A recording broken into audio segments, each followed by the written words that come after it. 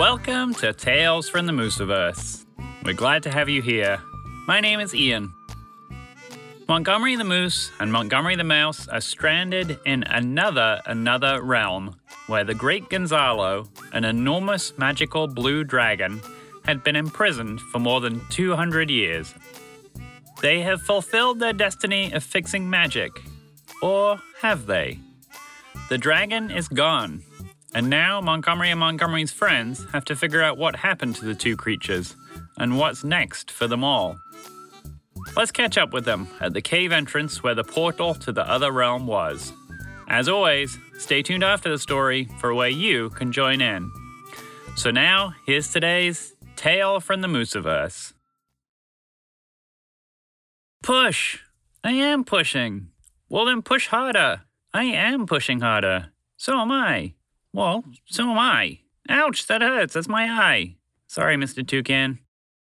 Tamar, Phoebe, Dorothy, and Michael leveraged themselves against the cave's floor and walls to push Mr. Toucan's head as hard as they could. Now that Montgomery and Montgomery had gone through the portal, there was no reason for Mr. Toucan to be stuck in the small opening of the cave. Whatever was happening, Mr. Toucan being there was not going to change anything, and the air was getting thick. With the portal so much smaller, they couldn't see anything through it, and the light that it provided was dimming all the time. Mr. Toucan pulled from the other side, although there wasn't much to grip on. Fred the Chocolate Lab tried to help too, but he just ended up melting a little on the bird's feathers. But then, Mr. Toucan's legs felt two extra hands pulling at them also. It was a strange feeling, because they felt like strong hands, even without opposable thumbs. "Who is that?" Mr. Toucan asked. With a sudden flump, Mr. Toucan came unstuck and shot backwards, tumbling onto a few different creatures. One chocolatey, one furry, and two others, both small and slimy. Tamar, Phoebe, Dorothy, and Michael came falling through the entrance too, landing in a pile, but managing to pick themselves back up before Mr. Toucan could. "Roger!" the sisters said in unison, and then, "Walter! Wheezy! You're all here!"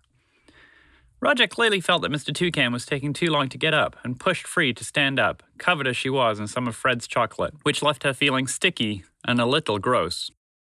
"So," Wheezy started as everyone picked themselves up, "what happened? Did the moose save the world or whatever?" Tamar, Phoebe, Dorothy, and Michael looked at each other, and Michael stepped forward to answer, but Dorothy spoke first. "He is doing what he needs to do, yes." "What does that mean, lady?" Walter replied. "That sounds anonymous." The creatures looked at each other in confusion, and Wheezy rolled her eyes before speaking to Walter. "I know you don't like it when I correct you in front of other creatures, but it's not anonymous. It's omninomous, omnipotamus, omniomnimus, omnimouse, or something." "Speaking of ominous," said Fred, with some dread, as he looked into the clear blue sky. The creatures all followed as he pointed with his nose. "The Great Gonzalo," Michael whispered with obvious awe. The enormous blue dragon flew through the air with majesty, as if this air belonged to him and was his to rule. Enjoying his freedom, the Great Gonzalo dove and swooped around the island, examining it with the eyes of an emperor who had not seen his kingdom in a long time. After this dance, which seemed both instant and also lasted forever, the enormous creature flew up, a few hundred feet over what seemed to be the center of the island, about a quarter of a mile from the group, and let out an ear-splitting roar, which the group heard as both a declaration of victory and a rallying cry for the ruler's companions to join him. Roger stuck her head into the cave, and seeing nothing but darkness, turned to the group. "So, where are Montgomery and Montgomery?" Before anyone could answer, they heard more ear-splitting noises. Roar! Roar! Roar! Coming from various directions around them. In the distance, they saw dragons flying towards the Great Gonzalo. The orange dragon, known as the teleporting Trevor that many of them had met before, appeared out of nowhere in an orange cloud. The purple dragon, the scary Stanley, that Tamar had met with Montgomery the Mouse, flew from the distance to the Great Gonzalo's left. A noise from above and behind the group caused them all to duck down, and they felt the full power of a red dragon flying just 20 feet or so above their heads, close enough that the wind of the dragon's wings knocked down several of the smaller creatures, the wingtips only a few inches from the group's heads. Then, from their left, the group saw a white dragon fly to join the group. The 4 smaller dragons circled around the larger blue dragon in a ceremonial welcome of some kind. Out of instinct, Dorothy and Michael both independently moved towards the display, keen to see what would happen next. "Mom? Dad? What are you doing?" Phoebe asked. "Have you ever seen anything as beautiful as this?" Dorothy asked, as if that was the answer to Phoebe's question. "But what about Montgomery and Montgomery?" Phoebe pleaded. "Come on," Dorothy replied, climbing on Fred the Chocolate Lab's slippery back. Michael climbed on behind her. Reluctantly, Tamar and Phoebe did also. Walter and Wheezy hopped onto Roger's back, and Mr. Toucan flew alongside them all as the group made its way closer to the dragons. As the dragons landed in an open field, the group of friends hid behind a large boulder close by, and all of the smaller creatures climbed down onto the ground to look through the grass at the dragons just 20 feet away. The sight of these enormous creatures inspired awe in all of the friends, and as much as they believed that this was all part of fixing the magic that was broken, these creatures were huge and intimidating to almost everyone. "Where is Shala?" the blue dragon asked the 4 smaller dragons who were gathered around him. "Why isn't she—" "Hey, where are Montgomery and Montgomery? Where are our friends?" came an angry voice from the grass, making its way towards the dragons. Tamar couldn't see who it was, but her heart jumped. She turned quickly, hoping to see her sister standing next to her. She closed her eyes when her worst fears were realized. Her sister Phoebe, who used to be afraid of Dugs and Fesh, was now shouting at 5 dragons the size of buildings. The great Gonzalo seemed determined to continue, however. "Why isn't she here? Surely you have been preparing for my return. I have been waiting for many decades to be free, and the time—" "Hey, I know you heard me!" Phoebe shouted again. She was now close enough to the creatures that she got a full sense of their scale. She paused and took a deep breath, saying to herself, "They're just big Dugs," before walking between the red and purple dragons. The great Gonzalo seemed to decide that it was beneath him to respond to this, and looked back at the other dragons to continue. "Time is—" "Don't ignore me!" Phoebe shouted, scowling at the blue dragon. She looked around at the others and saw that the orange dragon seemed to have a smile in its eyes, like it found this funny, but that it knew it shouldn't laugh. The enormous blue dragon bent his neck down to the ground until he was facing Phoebe head to head. Well, nose to whole body. He took a small sniff that almost pulled her down and gave a small growl. Grrr. Then he took a deep breath, paused a moment, and then puffed all the air out of his nose with the power of a hurricane. Phoebe tumbled back and out of sight. Annoyed that he had to deal with such a petty interruption in a moment that he'd been waiting so long for, the great Gonzalo closed his eyes for a moment, then lifted his head back up to address the rest of the group. "Now," he continued, trying to remain calm. "Shala," he finally added. "We don't know," said the red dragon. "Clin, what do you mean?" the great Gonzalo retorted. The white dragon stepped in, and the great Gonzalo addressed her. "Elena?" "If she did not sense your return," the white dragon, Elena, added, "she must be in the subatomic world." "How long has it been since you've seen her?" the great Gonzalo asked. The group of dragons looked at each other. "Well, it's been a while," the scary Stanley said finally. "A while?" the great Gonzalo replied. "How long is a while?" "Well, you know, time moves differently. How long has it been since you've seen her?" The dragons looked at each other again, sheepishly. Maybe about 70 years." 70 years? He closed his eyes, trying to remain calm. "I expected you to be prepared for my return. Maybe even have the horse here, but instead, you're not even all here." "Well, 200 years is a long time," the red dragon spoke up. Aren't you the chronological Klin? The great Gonzalo retorted. You time travel. How is 200 years a long time for you? Since I couldn't time travel anymore, the chronological Klin responded. The great Gonzalo clenched his incredibly sharp teeth, clearly trying to contain his anger. What have you all been doing for the last 200 years? The teleporting Trevor spoke first, proud to have something to report. Well, I found a race of explorers and hired some of them to find the moose. Ah, good. You did something, the great Gonzalo said with relief. Thank you, the teleporting Trevor. The orange dragon decided not to say that the moose had already made it to the realm of dragons before they found him. The artistic Elena, the scary Stanley, the chronological Klin, what were you doing to prepare for my return? The three dragons looked at each other, each hoping that another would speak. Well, the white dragon, the artistic Elena, said finally, I made some tributes to honor you. Tributes? Okay, well, not helpful, but I appreciate it nonetheless. She held out a small but intricate model of a blue dragon, presumably the great Gonzalo, breathing fire at a terrified-looking horse.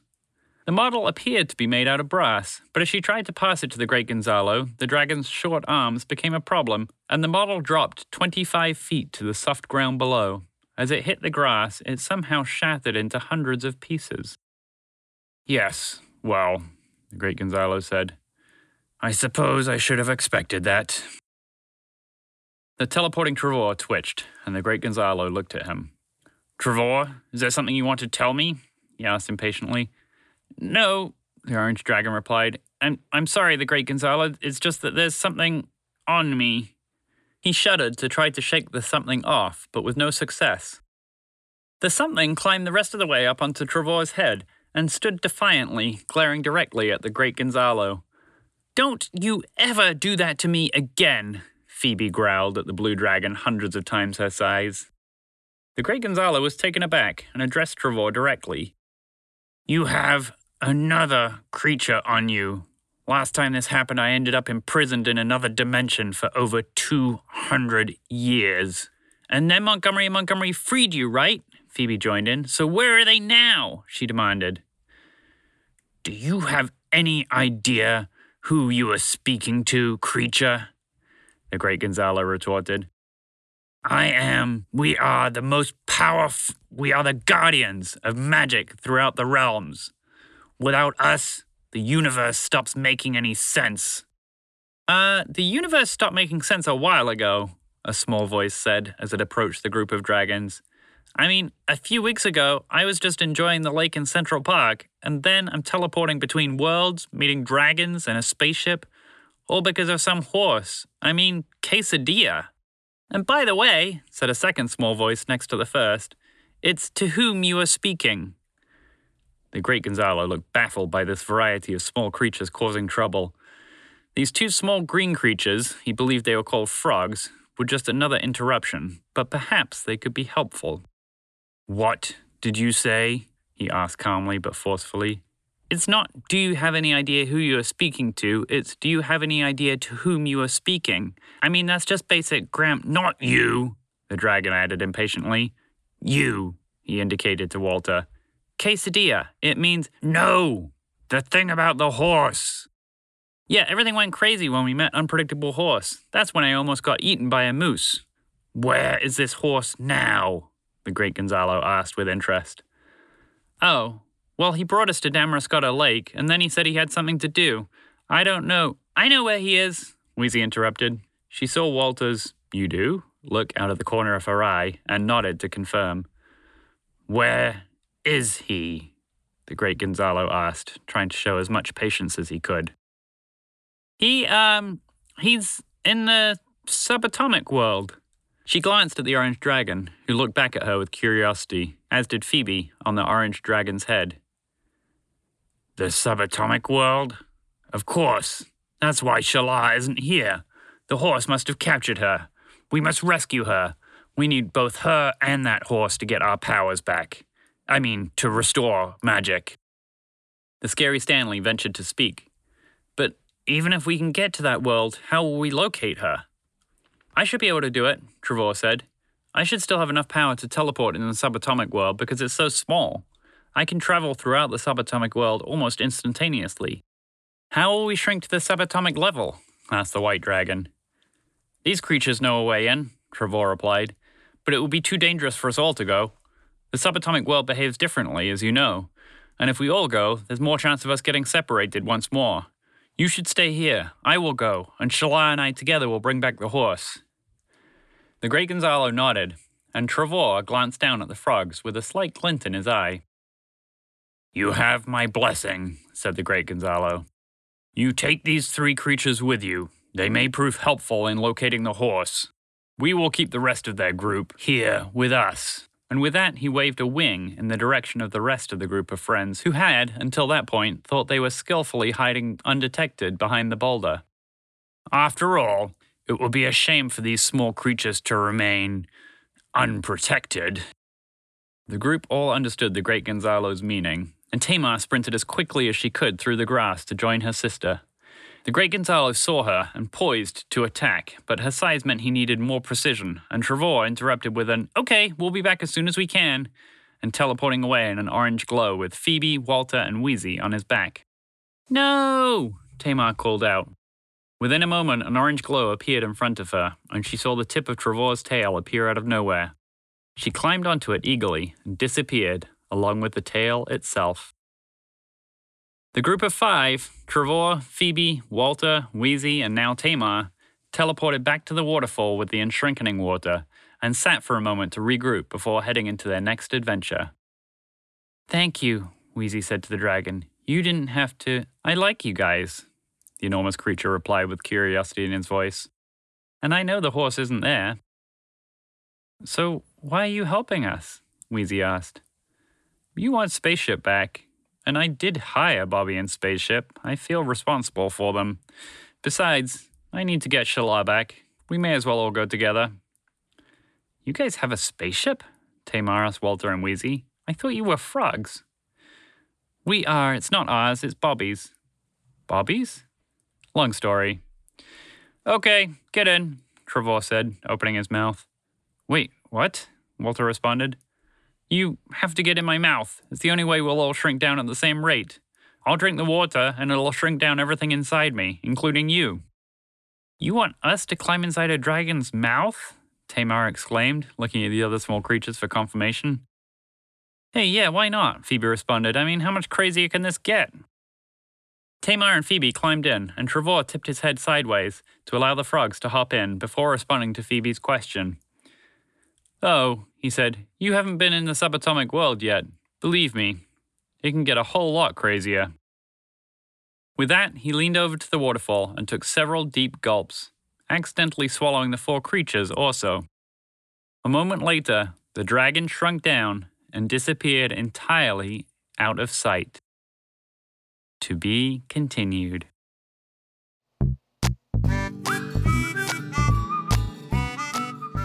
What do you think each of the dragons has been up to for the last 200 years? We'd love to hear your stories about the dragons or any other characters in the Mooseverse. And we'd also love to hear your own stories about your own characters, whether they're in the Mooseverse or another realm. Send your story to hello@mooseverse.com. We'll include some on our website, mooseverse.com, and we may even include a snippet on future episodes of the podcast. Mooseverse.com is also where you'll find information about our online writing and story growing workshops, as well as downloadable coloring pages, Tales from the Mooseverse merchandise, and information about how to join our Patreon team to support the podcast. We're looking forward to reading your stories. After all, the stories we tell and the stories you tell are all part of the Mooseverse. Thanks for listening. See you next time.